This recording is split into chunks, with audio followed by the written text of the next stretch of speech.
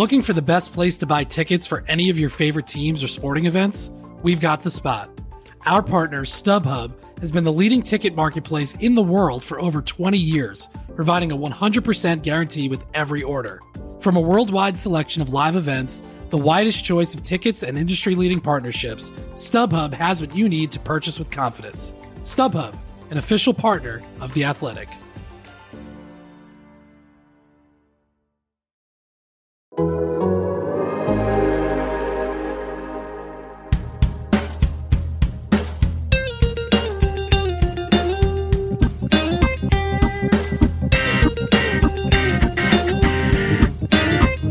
Welcome to Rates and Barrels. It is Tuesday, October 11th. Derek Van Riper here with Eno Saris. Yes, I'm still in someone else's imaginary StreamYard background house. Hopefully I don't get kicked out while recording. If you're watching us on YouTube, you can see my microphone looks like a hologram, and my face will disappear depending on where I put my head. It's better than boxes. Better than boxes gives you a pretty good indication as to how much unpacking occurred in this room yesterday. That would be a full zero unpacking occurred in this room. I will hopefully do better today with the help of 4 playoff games all stacked up on the schedule. But on this episode, it is our starting pitcher review from the 2022 season. We're going to look back at what we thought about starting pitching throughout draft season, what kinds of strategies worked, what kinds of strategies didn't. Of course, we'll talk about some players who really surprised us both in good ways and in bad ways and set the table for an eventual series of starting pitcher previews. I like that we do Pitcher Week in the spring where we have 3 starting pitcher episodes and we have to try and cram a review into one episode. But hey, I think we can do it. I don't.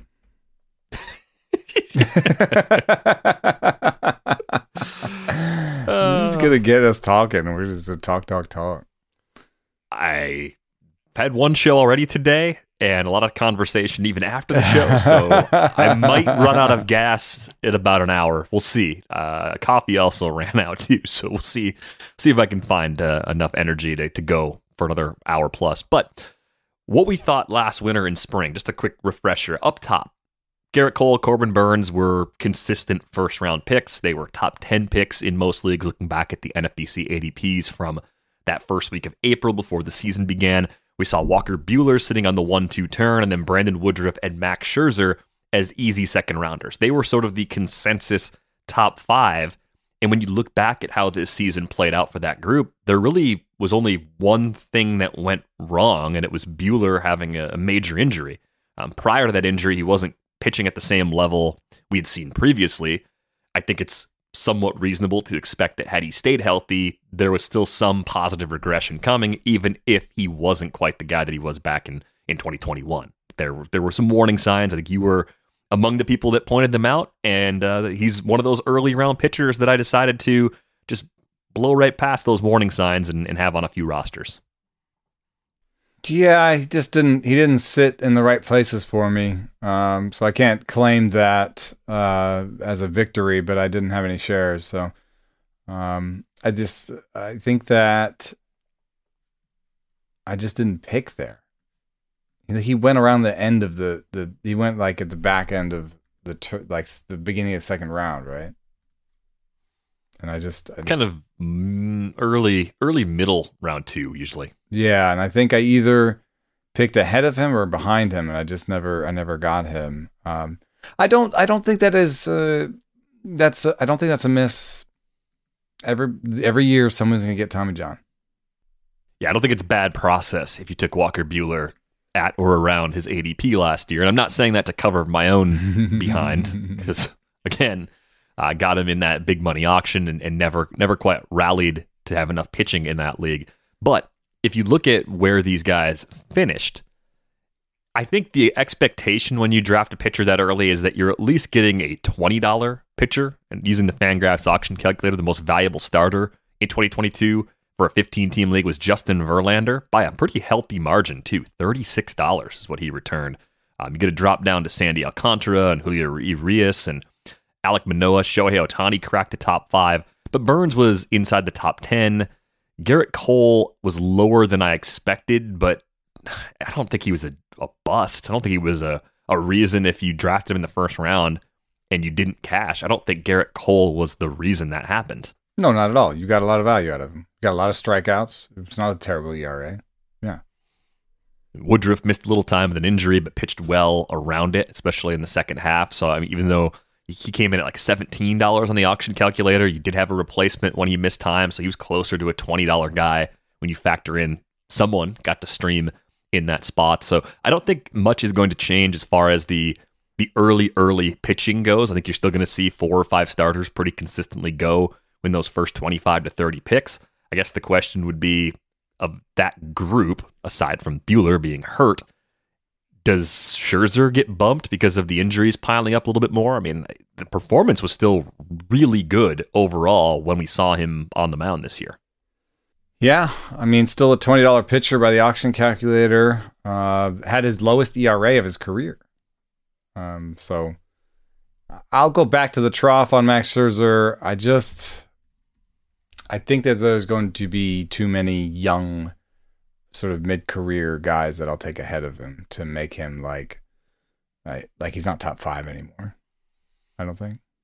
But he's still probably top 10. Yeah. So it's not that much of a fall. I think if you're thinking about future ADP, 3rd round, he's going to go from round 2 to round 3. It's not a massive drop. 30% K rate. Walk rate was under 5%.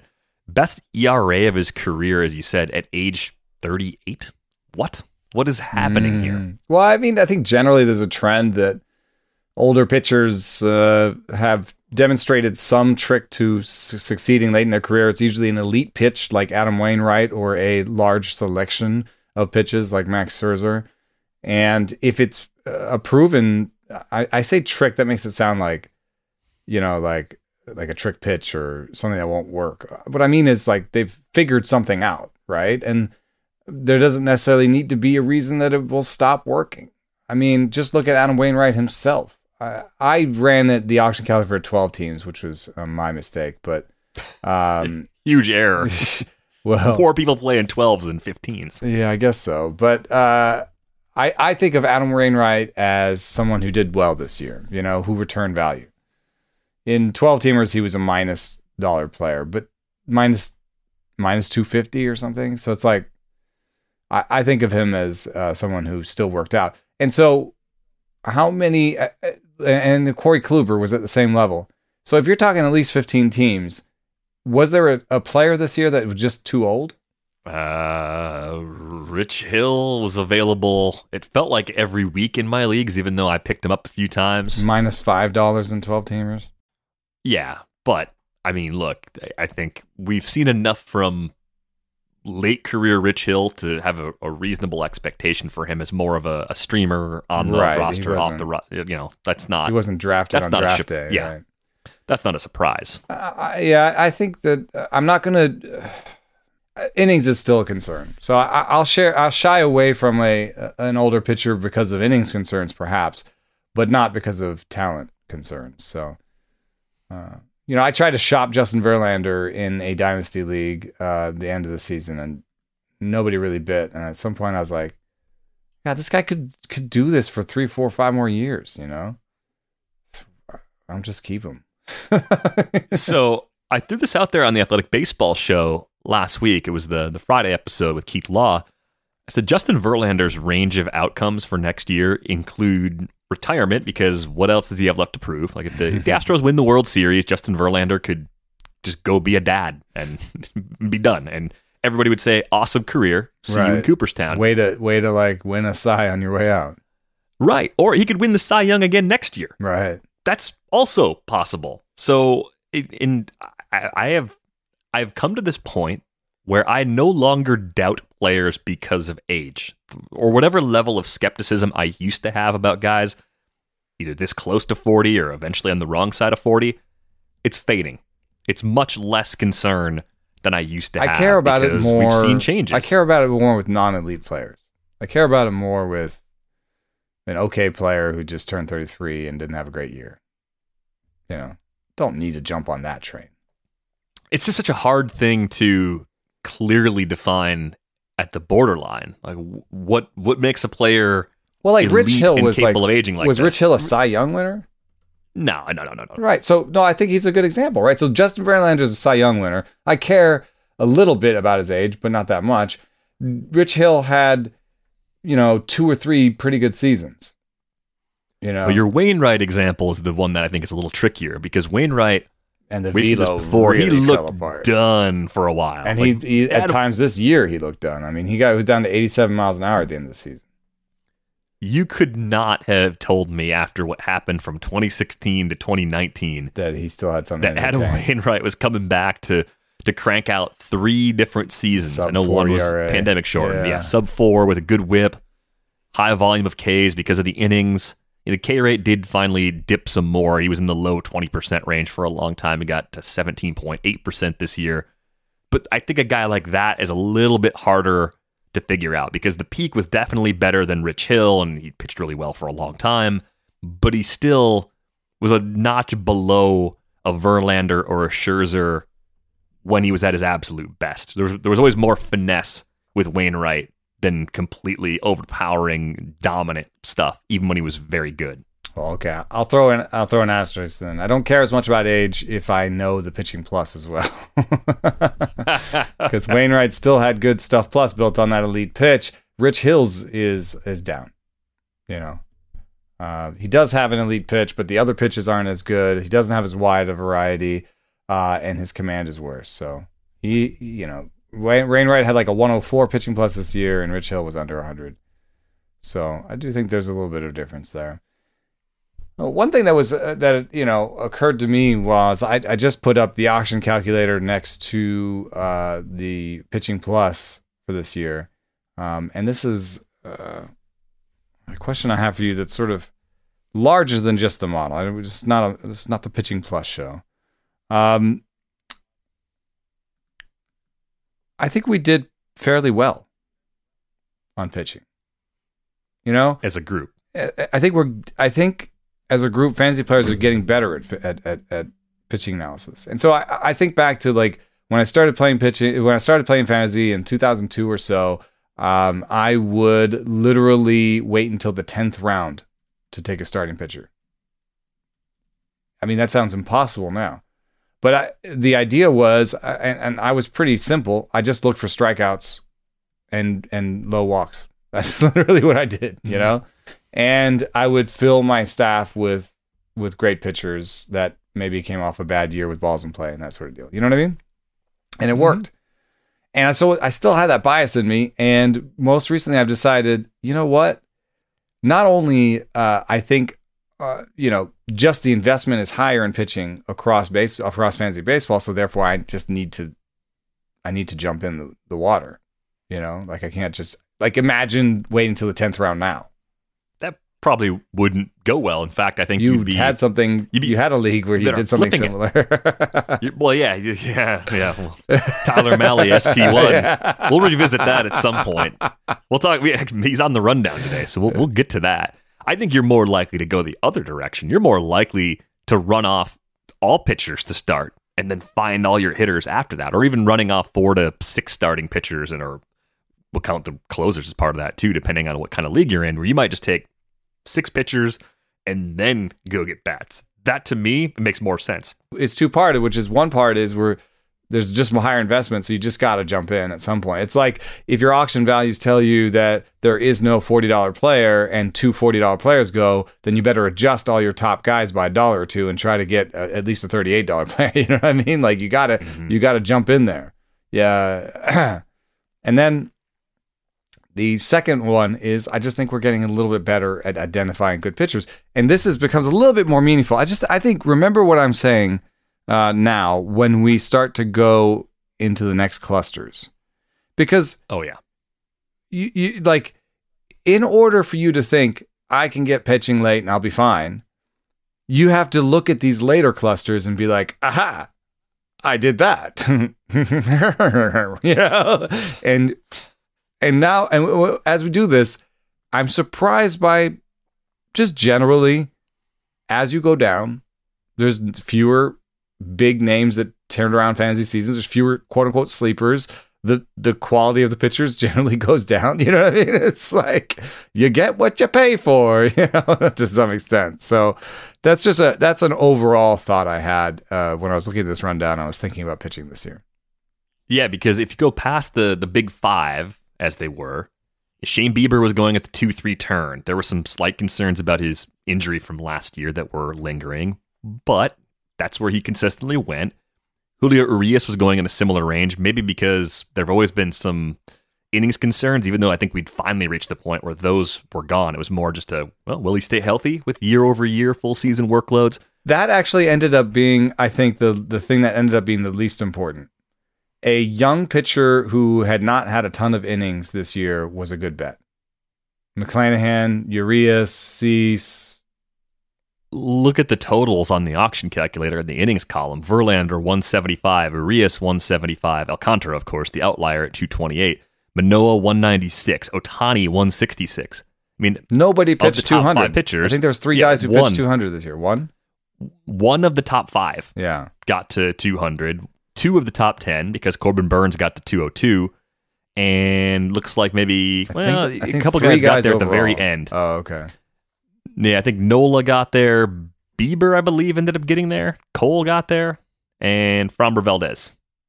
We're barely touching 200. So basically, you think that like better pitchers get to 175. That's sort of the new 200. Yeah.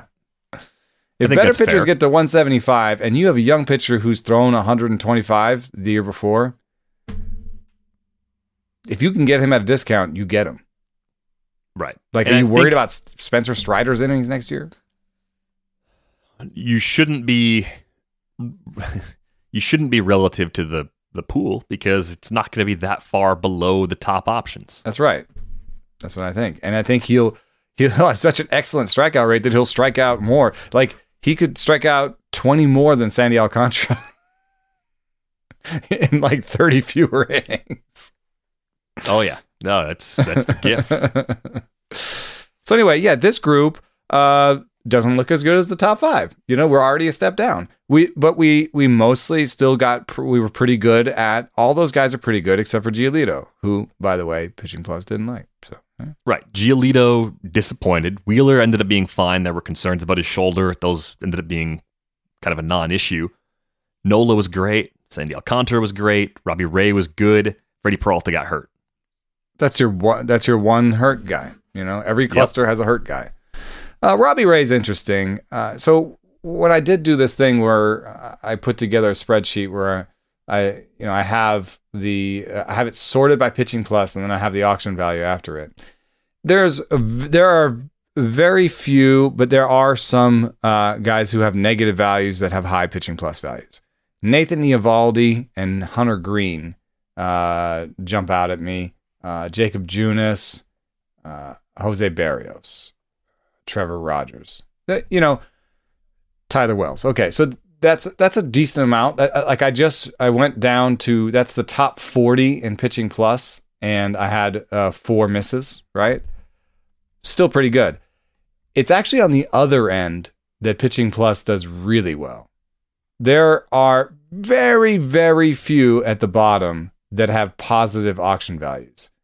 I can do, so like starting at 240, like I have 440 pitchers, right? And I'm going upwards from 240 with Pitching Plus, right?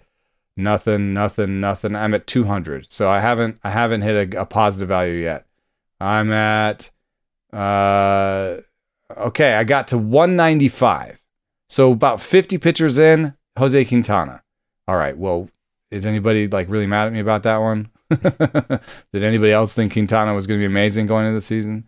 And it's all command, like it's not stuff. So anyway, we keep going. 177, Cal Quantrill. Now that's a really like sort of top line one that everybody knows. Everybody knows that Pitching Plus missed on Cal Quantrill. But we are 75 pitchers in, right? And we've got 2 guys. I'm going to keep going.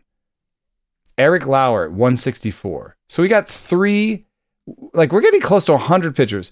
Okay, 100 pitchers in, we got Jesus Luzardo. So 4 pitchers in the bottom 100 return positive value. 4.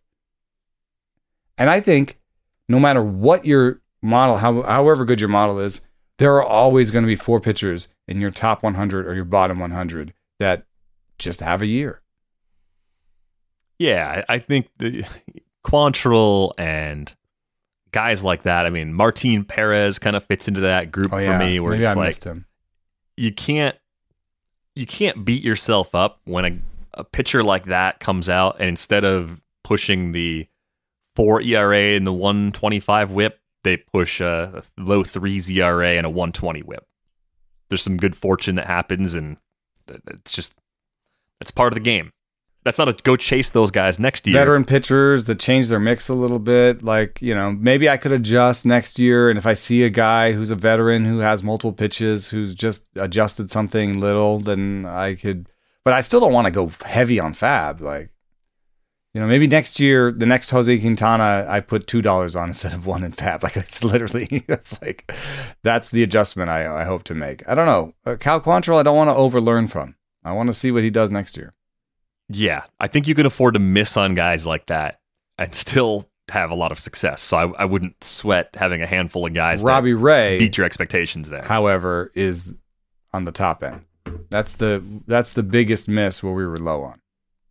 Where the stuff or the pitching plus number plus was was very low. good, but the amount returned was poor. Robbie Ray is the other way. Robbie Ray is the guy who outperformed his pitching plus the most on the top end. That everybody was buying as a top pitcher, and pitching plus said, I don't buy it. Yeah, it's strange. I mean, 371 ERA, 119 WHIP, 212 strikeouts, and 189 innings. It looks like a very good season, but I'm surprised the stuff was down that much. I think the adjustment there is easy.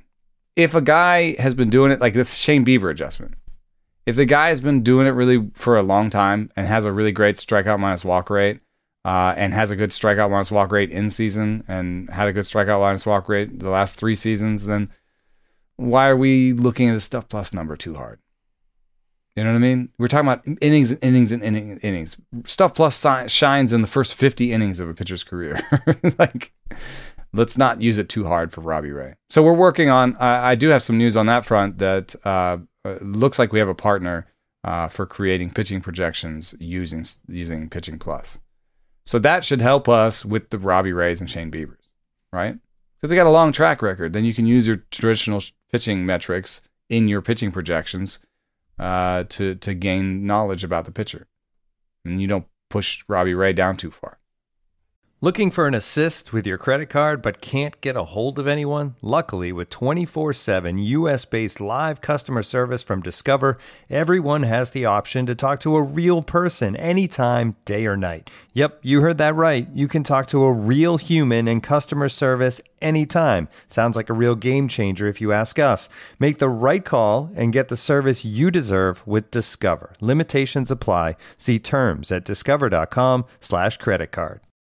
Looking for an assist with your credit card but can't get a hold of anyone? Luckily, with 24/7 US-based live customer service from Discover, everyone has the option to talk to a real person anytime, day or night. Yep, you heard that right. You can talk to a real human in customer service at any time. Sounds like a real game changer if you ask us. Make the right call and get the service you deserve with Discover. Limitations apply. See terms at discover.com/creditcard. So check this out. There is a good bit of value in what I'll call the SP2 range. We're talking about pick 60 to 75. That was Max Fried, Logan Webb, Justin Verlander, who turned out to be the best pitcher on the board, Joe Musgrove, Kevin Gossman, and Dylan Cease. So if you played I think you can expand it to the next one, with Alek Manoah, Carlos Rodon, Yu Darvish in there. Yeah, Trevor Rogers and Charlie Morton. I mean, Rogers was the biggest bust of the bunch. Morton kind of fixed it a little bit in the second half. And Montas was pitching well before the trade. But 60 to 90 is a good place to go shopping, man. I think it still is. You get one guy up top and then get one guy up to one pitcher out of the top 10 and then get somebody, around 80. That group of pitchers this year is a strong argument in favor of avoiding the pocket aces. because you could get one ace that you believed in. If you thought that top 5 range was really safe, you were, I think, generally right. So you could get one up in round 1 or round 2, take a break from pitching for a little while, and then come back in 5 or 6, and you'll be just fine. You could end up with pocket aces. I mean, Shane McClanahan at pick 100 kind of points back to what you were talking about with Spencer Strider. I think the reason Shane McClanahan was available there was because there were concerns about his innings. Strider's going to go for more than McClanahan, guaranteed. There will not be a pick 100 ADP, especially because McClanahan Strider. and Cease just happened. There's going to be some effect from that. Yeah, we're going to see people chasing that a little bit. So I understand that that's part of how the pool reacts. But who could go there next year? We're going to do previews, but who could go there next year? Do you think Gallen still goes in that area, or is he to graduate from that? Gallen's going to be up, I bet, because Gallen went in the early part of round 4 of the draft I'm doing with Zola right now. Pick 51 for Gallen. Okay, Christian Javier. Okay. I do think Christian Javier makes some sense as a player that could probably go in the pick 100 range because he didn't do it for a full season as a starter, right? So the workload's a little bit lighter. Yeah. And just like Spencer Strider had being the season, not that we were looking at Strider this way, the role being a little bit uncertain, that's still there. Like people are still going to look at Christian Javier and say, are the Astros fully committed to him? Largely a 2-pitch pitcher, but he's not, a 2-pitch pitcher like Strider, like it's a little bit more conventional. Yeah, 148 and 2/3 in the regular season for Christian Javier. So, I mean, not to put the preview in the review, but are you drafting Javier if he's sitting in that pick 100 range based on what you know about him? Yeah, I like him there. I'm actually trying to pick the hits that might be available there. I think Hunter Green would be an interesting one. That might be a little bit early on him, but if he's a surging, stuff plus loves him Dylan Cease type to me.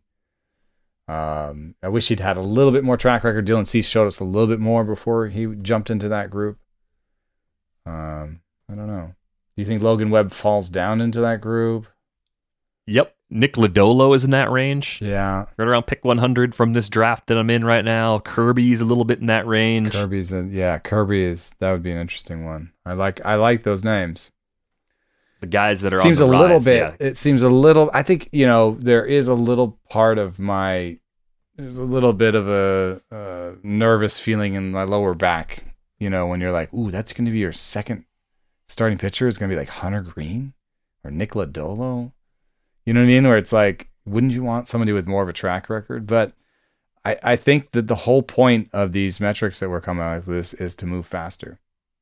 And pick somebody like that instead of, I think the boring number 2s that might be traps. Like who's a boring number 2 that might be a trap? It would have been Lance Berrios? Lynn when healthy last year. Jose Barrios was brutal. Like who's the next, Barrios that's like, Montas, like, is he going to drop down into that? And what's, how do you feel about that shoulder injury? Like who's another, Tristan McKenzie? Do you think he'll be there? I think he's an all right, pick, but. Yep. McKenzie will go probably in that 90 to 105 range. That's where he went in this draft. I'm trying to find a trap for you. Hold on. Who's a trap for you? I think Morton might be a trap for you there. I mean, he is aging. Mike Clevenger, if somebody thinks he's a number 2, you think anyone thinks he's a number 2? I don't think so. The K rate was pretty low this year, right? Relative to the previous norms. Miles Michaelis? Merrill Kelly? Merrill Kelly. I think Miles Michaelis and Merrill Kelly would both be kind of trappish there. Because people would say, oh, they had such great seasons, they're good veterans, blah, blah, blah, but their stuff plus isn't great and they're command guys. So I think a little something could go wrong, and they're just not as good as they were. Chris Bassett, someone you'd be worried about in that range? I think I would rather go for like Green Lodolo types than Michaelis, Kelly. Bassett's a little bit better than that, but I think especially with your number 2, I think that there's a lot of like, oh, I should do the safe thing still, and I think there's an illusion of safety. You know? Mm-hmm. And I think the top, 10 or so, there's more safety. And then, I think that safetiness really just drops off.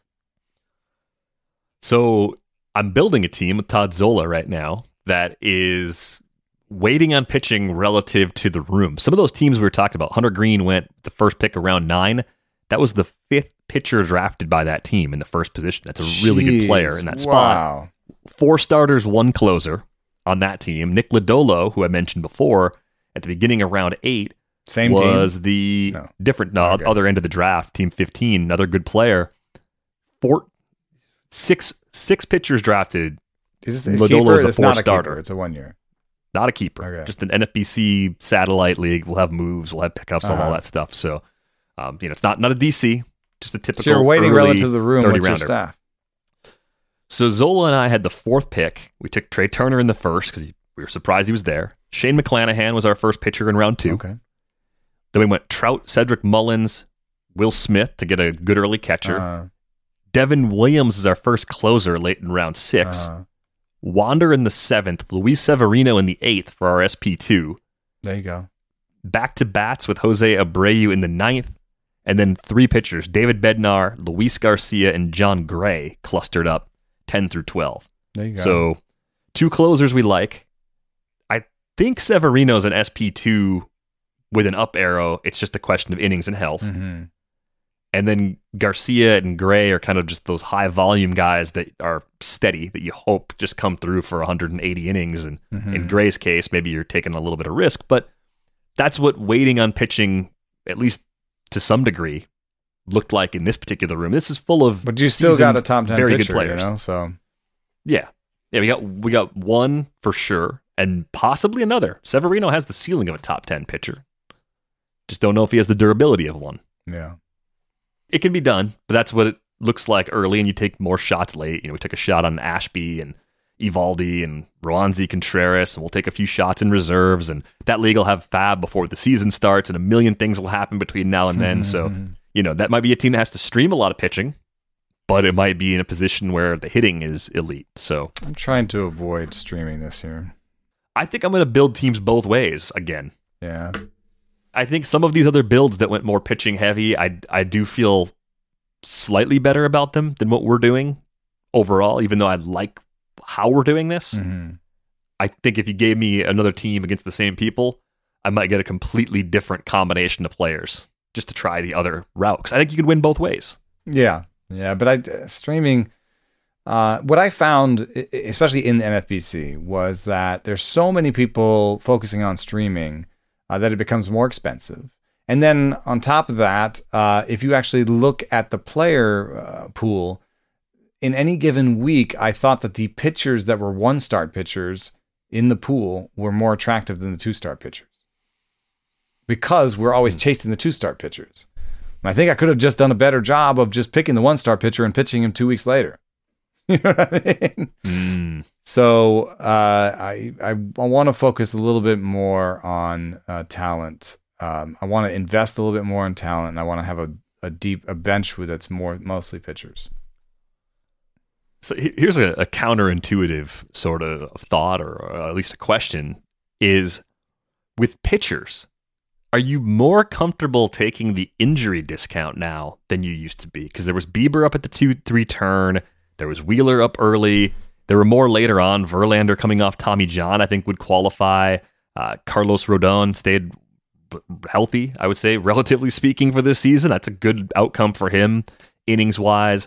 You look at the discount people were getting on Kershaw for the early part of draft season. He settled into the pick 120 range once we got to April, but that was after a healthy spring and a lot more information. If you were drafting early winter, late fall last year, Kershaw was a major question mark. And so if you're willing to take a chance on injured pitchers, it might actually pay off. It might pay off more often than not. I mean, Luis Castillo was the guy who was hurt during draft season who fell a lot. He went down to pick 150. Snell is always quote unquote always hurt. Right? And yet he's not.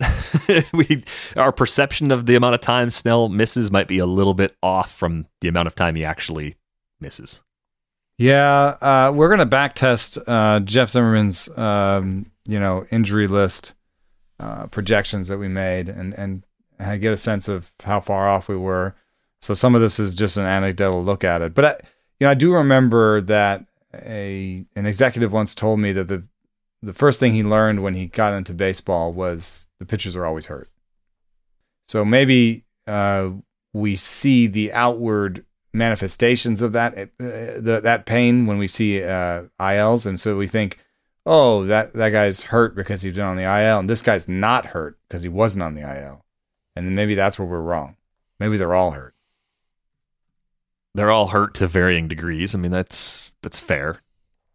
It's a very demanding thing to do to your arm. So I think Morton's first half, at least, he was kind of saying to me that was related to his foot injury, because he said at some point Kyle Wright told him to focus more on being in his back leg, and he realized that was the leg that had been broken, and that maybe he'd been favoring it or babying it without really thinking about it. And Jacob Junis, he hurt his hamstring during the season, and when he came back, he thought everything was fine. He didn't feel any pain in the hamstring, but he told me that once they looked at his numbers, he realized that he wasn't finishing his pitches and he wasn't landing on that front hamstring the same way. He wasn't getting out on it. He wasn't trusting it as much.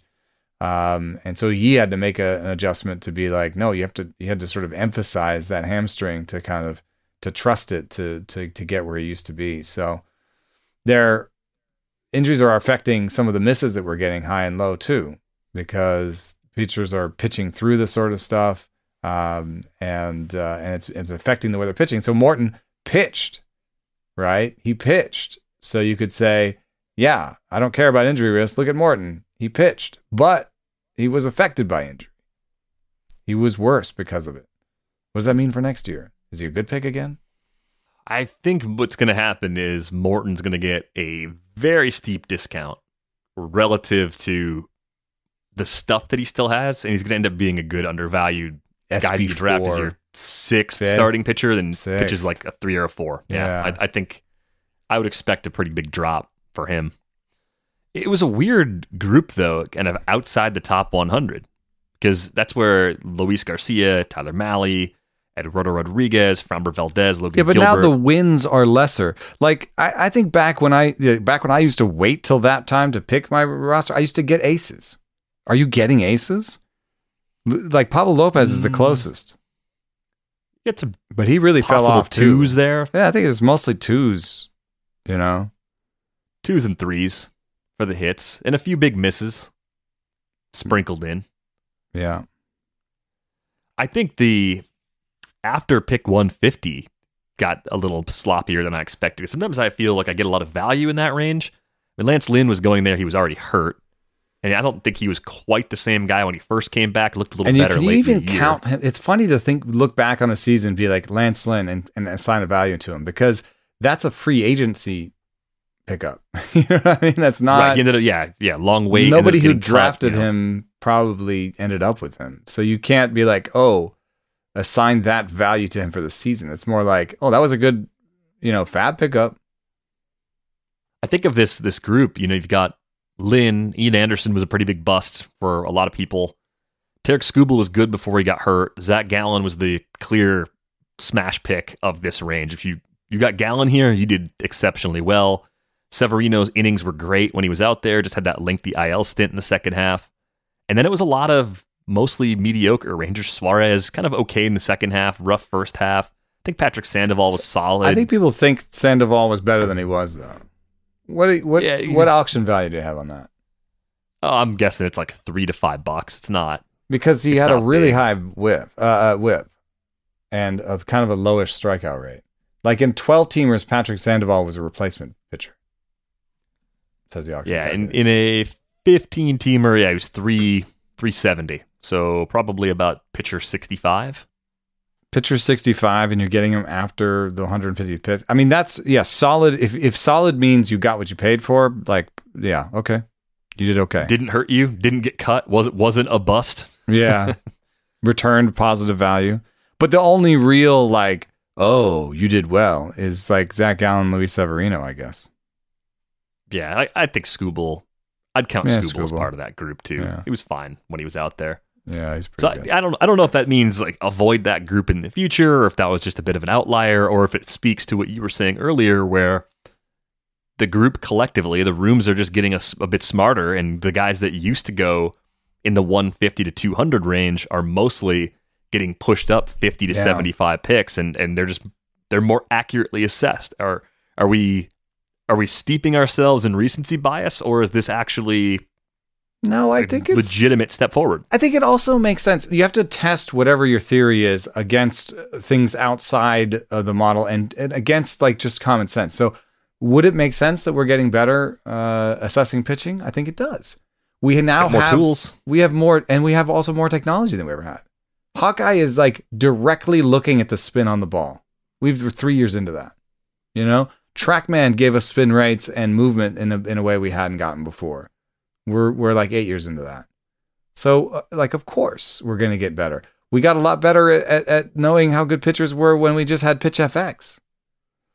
So I think that's sort of outside information that helps the anecdotal make a little more sense.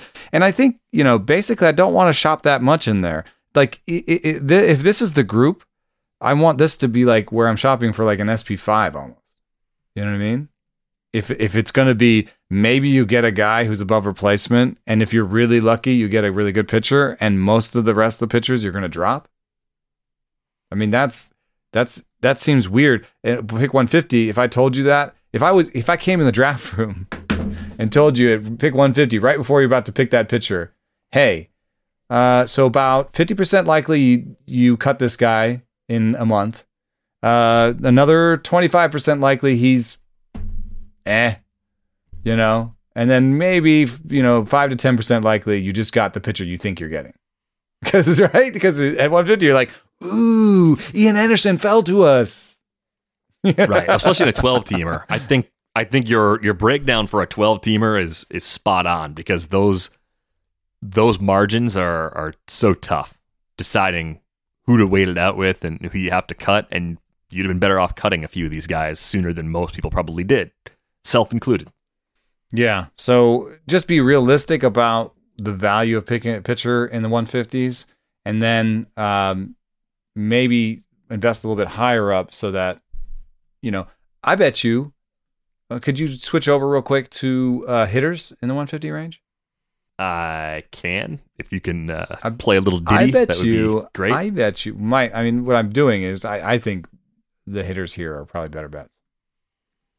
I mean, you're going to get some that are hurt or some that were blah, but 150, I'm hoping to get a starting guy that's going to slot in my starting lineup. Well, let's see who we have. It is loading. I am scrolling, and we are in that range. So, Akil Baddoo, nope. Oops. Jared Kelenic, nope. Oops. Gleyber Torres, yep. Matt Chapman, yep. Marcelo Zuna, no. Ty France, I think would be a yeah. Yohan Moncada, no. Dylan Carlson, no. Brendan Rodgers, no. Yeah. Hunter Renfroe was a hit in that Rodgers. range for sure. Rodgers, no. Rodgers is the Patrick Sandoval of. So he returned you infielders. like positive value. You probably didn't cut him. You probably looked at him and said, yeah, he's got half his games in Colorado. And with Patrick, half these starts are going to be good starts against weak teams in the division, so I'll keep Patrick Sandoval. So I think Patrick Sandoval and Brendan Rodgers are, friends in the fantasy universe. Let's see. Brian Hayes, because of the bags, I think ended up being fine where you took him. Austin Meadows, I mean, just a lost season for him for all sorts of reasons, so no need to pile on him or anything. Josh Donaldson was a bust. Nelson Cruz was a bust. Adolis Garcia, big hit. Adolis Garcia at 170. That's going to come up probably on the outfield. That's your Zach Gallen. So there's your Zach Gallen. There's your crush. Look at this. Is it exactly the same? It's close because you're talking 2020, and that's a no. top I 10 mean, outfielder. is the pool of hitters returning about the same value as the pool of pitchers? I think it's pretty close in this range. It's close. Yeah. Avi Garcia, big bust. Verdugo was a slight letdown. Probably didn't hurt you. Joey Gallo, that was a bust, right? I mean, no one's happy with that. Yeah, there was more hitter bust than I expected. I'll be honest. Yeah, this was a pretty chunky part of the draft board. Both sides. It's like you'd think you're getting more value at 115. You're hoping for a lot there, and you're probably getting Less on average less than you expect. Yeah. Is it then better to maybe go for high floor there? Would that make player us type you should get there? Yeah, does that make us better off if we're going for high floor there? I think of Zimmerman being like draft plate appearances and innings pitched. Like if you did that, Donaldson, Cruz, Avi Garcia, those guys are all your oatmeal-y guys that you'd say they probably returned a couple of dollars value. What if you did it on the pitching side? Let me look at the rundown. So the oatmeal pitchers there, Adam Wainwright would have been an oatmeal pitcher. Lynn oatmeal, Ranger oatmeal, Marcus Stroman, Sandoval would have been oatmeal. Stroman was oatmeal. I think it might be a good time to go oatmeal actually. Or counterpoint, I guess this changed in the later part of draft season, but remember when Julio Rodriguez was going in that range? Sure. He ended up shooting into the near top don't 100. Take Jared Kelenic there. Take Julio Rodriguez. Take if there's like a top take 5 the good type player. No, I know. But also if there's a top 5 prospect that like gets down there, then yeah, sure, maybe go for it. But I think that we take shots there. We think I'm going to get my guy, and maybe you get Zach Gallen, and maybe you get I forget what what was the high end batting name that you said? Adolis Garcia. Adolis Garcia. Maybe you get those guys there, but I think it's really interesting. I think it's really interesting that how bad the return is there already for everybody. Yeah, Spencer Torkelson, elite prospect in that range. Nope. Didn't happen. I took Spencer Torkelson as my shot in the dark in our listener league, the Brit listener league, and I did manage to win that one. Nicely done. I think nice battle for you. It actually makes sense because it was a 10-team league, so it's like Torkelson was on my roster for like a month. Easy drop if it doesn't work out. Yeah. I think this will need further detailed study to know for sure if there's a clear player type you should be targeting in this range, but I don't know. I think the takeaway for me is that I always expect to come away with a really good player there, and I don't think I come away with as many good players in that pick 150 to 200 range as I like to believe. That's what I'm saying. That's what I'm trying to say. And I did go shopping in that range. I didn't get a lot of Severino there. I got a fair amount of Gallen, and Marcus Stroman were my most common from that group.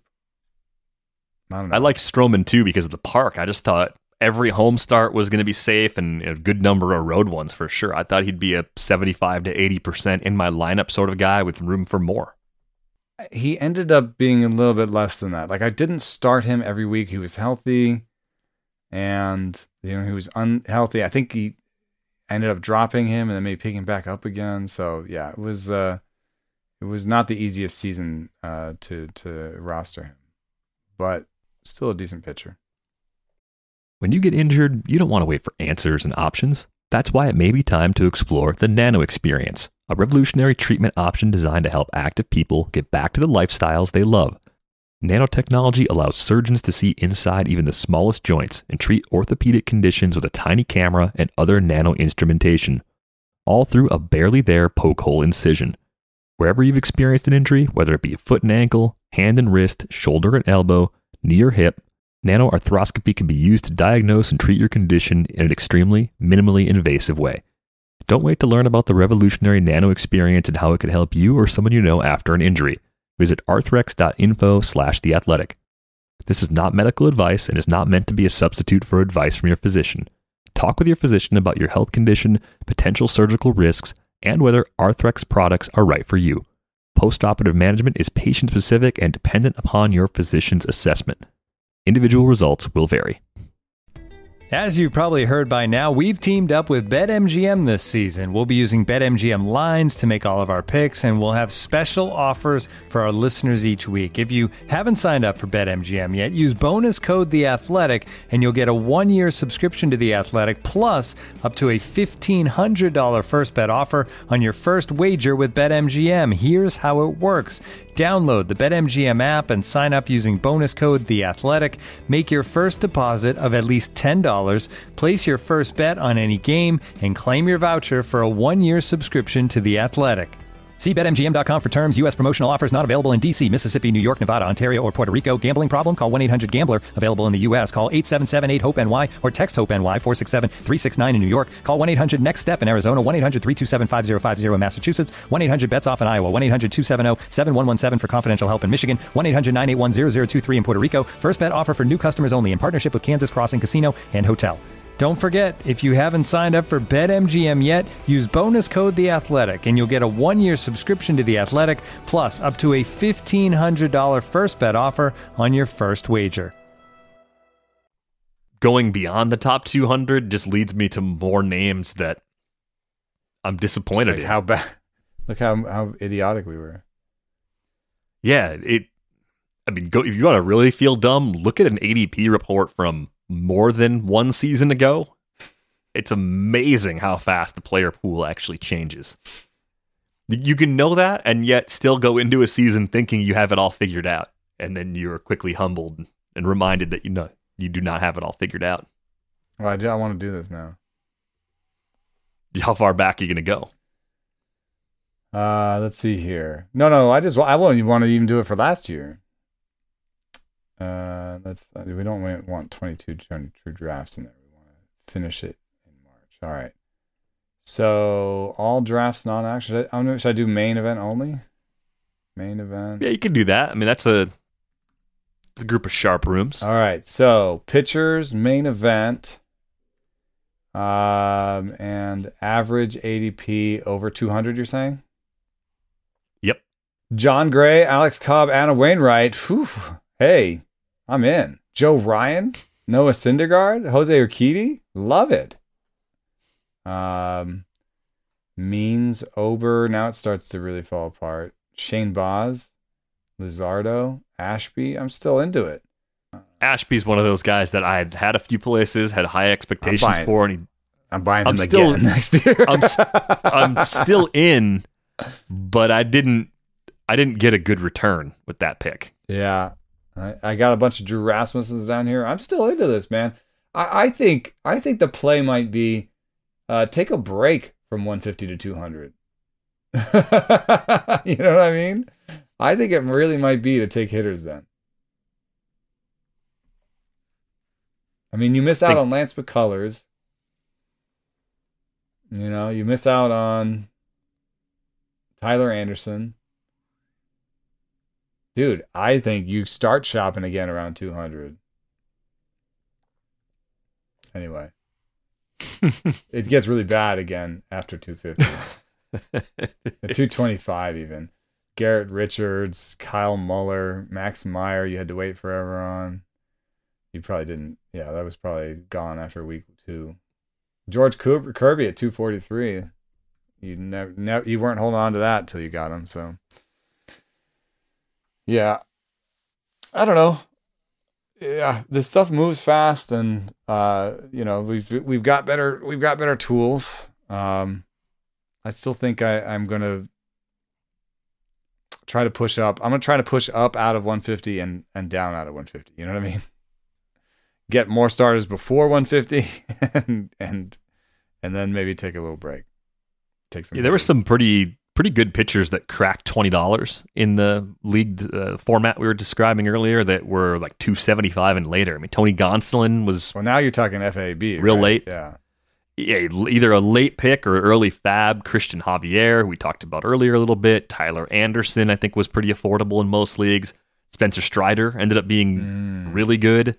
And I started to think about this. Like, who could be Spencer Strider for next season? There might not be one. That's always, we do this every year. Last year, who's the next Cedric Mullins? Like you try to take the breakout player and find a pattern and follow it and do it again. And Kyle Wright ended up being a really nice undrafted player that finished 26th in pitcher dollar value. So that was a heck of a pickup if you got him in the early part of the season. And it can't be somebody like Hunter Green because that doesn't count. Spencer Strider had 19 innings.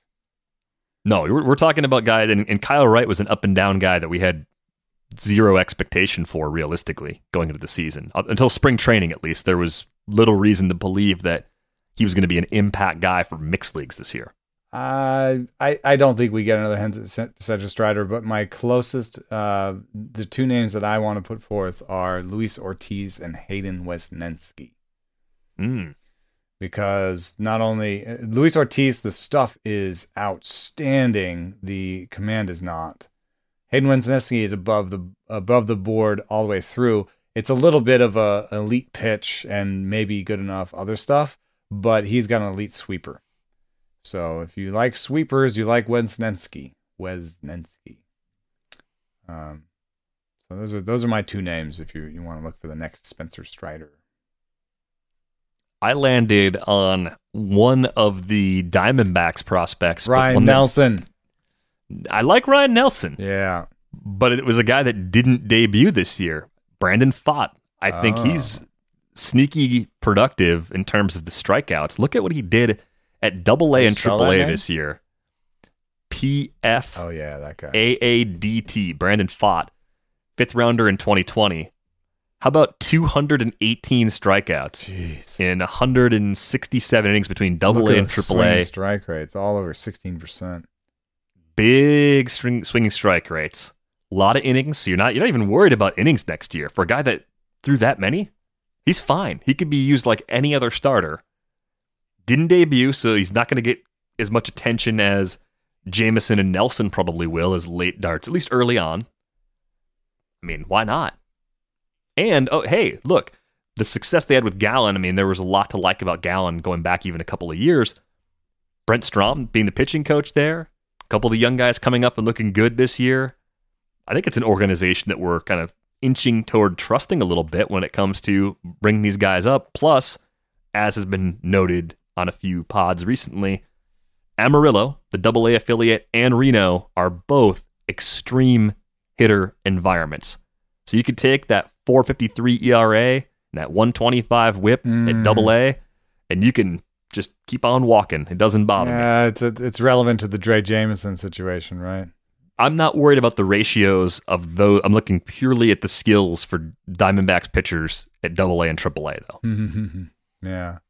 Yeah, because I would say with Pfaadt, it's like, is he a two-pitch guy? Because that home run rate is high.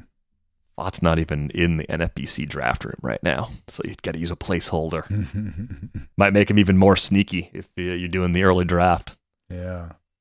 May have to use a placeholder and take him before this Harper podcast just comes out. Bunted against Max Fried? What? How'd that turn out? Looks like he's out at first. Oh! They're reviewing it, I think, because he's throw off the bag. Relevant news to what we're doing here. Max Fried was down in velo. Only 4 pitchers lost more velo over the course of the season. Castellanos big double, and he's down again. And his max velo did not go down as much as his sitting velo, but he's sitting 93.4 today. So that seems a little bit relevant to not a lot relevant, but a little bit relevant to where you want to put Max Fried next year in your drafts. I want to throw one more name out there. I don't know if he's the next Strider, but I think people would be curious to know what we make of his 2022. How about DL Hall? He debuted in the model. I think I compared him to maybe a left-handed Matt Brash. Where awful boatloads of awful stuff command. and highly questionable check command. This out. 99.5 location plus. That gives you a glimmer of hope that Brash never got there. What's Brash's on the year?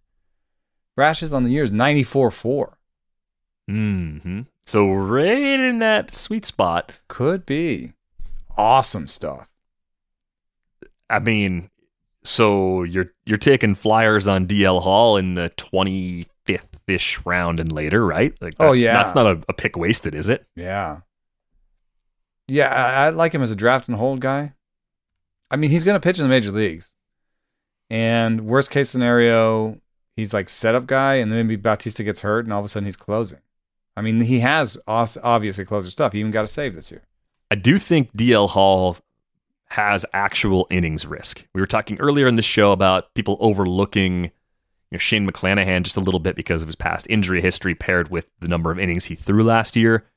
Hall was a level below 2021 McClanahan workload-wise. 83. We're talking 94 innings.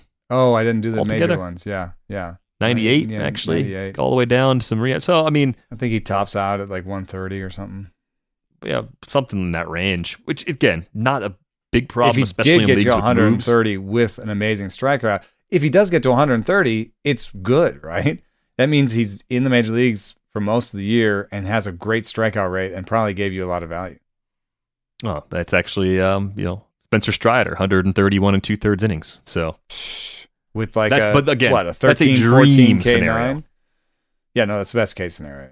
That's pie in the sky dreaming scenario. But just in terms of really good per inning numbers, Stuff. and we didn't see it in terms of ratios, off the charts, good stuff. I think DL Hall's a little buried right now and might end up being a good late flyer.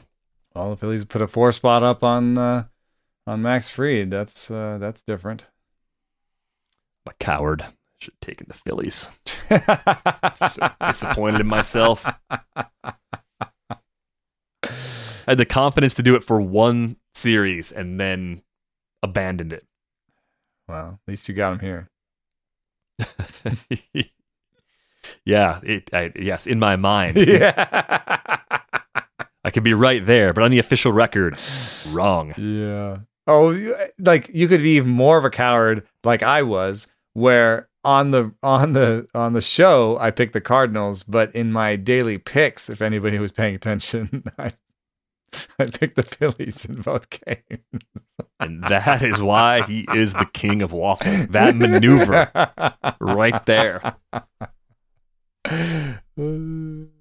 That's the shady stock tip trick, right? Where they mail out Oh yeah, two I picked it options, here and I then panned it there. right, and you just gotta, for the handful of people where you got it right 5 in a row, they think you're brilliant because you were just sending every combination out In my there. defense, what I'm doing with the picks this year is I'm not looking at the numbers as much because I had a system last year and I was last. So this year I'm just sort of, looking at the starting pitcher, what I think, and picking. I think you should have given the system more time.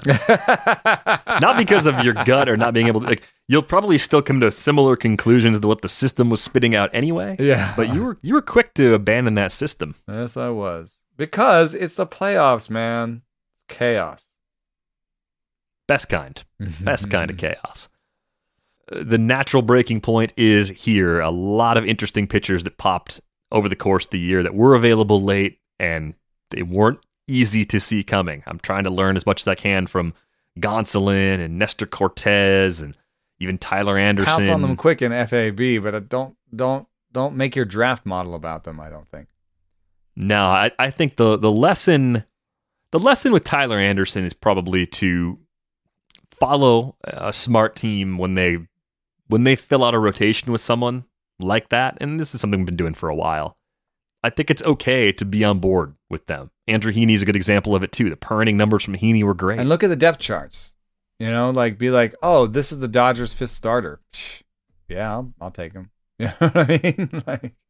like Giants' 5th starter. Right? Take him. Yeah, admittedly a little bit of a Captain Obvious nudge as we go out the door, but that's don't ignore team context. Smart teams are taking chances on players for a reason. We should try and understand what those reasons are, but and also, even if we don't, take more educated guesses with these late sometimes picks. Opportunity means as much as quality. Yeah, I'm with you there. I just kind of wrote off Gonsolin because of what happened to him last we saw him in the postseason, and I didn't know if he'd come all the way back from that shoulder injury, and too much about what he might not do versus what he could do. Thought too much about the downside and not enough about the possibility of some things going right for him. So that to me is the lesson with Gonsolin in particular. With Cal Quantrill, I'm not seeing we are running an experimental version of the model with a couple improvements. I'm not seeing any improvement on the numbers for Cal Quantrill, but I am for Consulate. He actually jumps from below average stuff to above average stuff in our newest model. So we'll see. We'll see more news on that to come. Yeah, hopefully for his sake, he's healthy here in the postseason as well. It'd be nice to see him turn things around after that last postseason run he had. That is going to do it for this episode of Rates and Barrels. We've got questions for a future episode. Send them in. Might be a little while before we get to them just because chaos in the postseason, but Rates and Barrels at theathletic.com. You can find Eno on Twitter at Eno Saris. You can find me at Derek Van Riper. Schedule's a little bit wonky because it's the postseason as well. We had a 3-0 show drop on Monday. We'll have another one go up on Wednesday afternoon, but usually we'll do an early week episode of Rates and Barrels most weeks here as we continue going through our position review series. That's going to do it for us. We're back with you next week. Thanks for listening.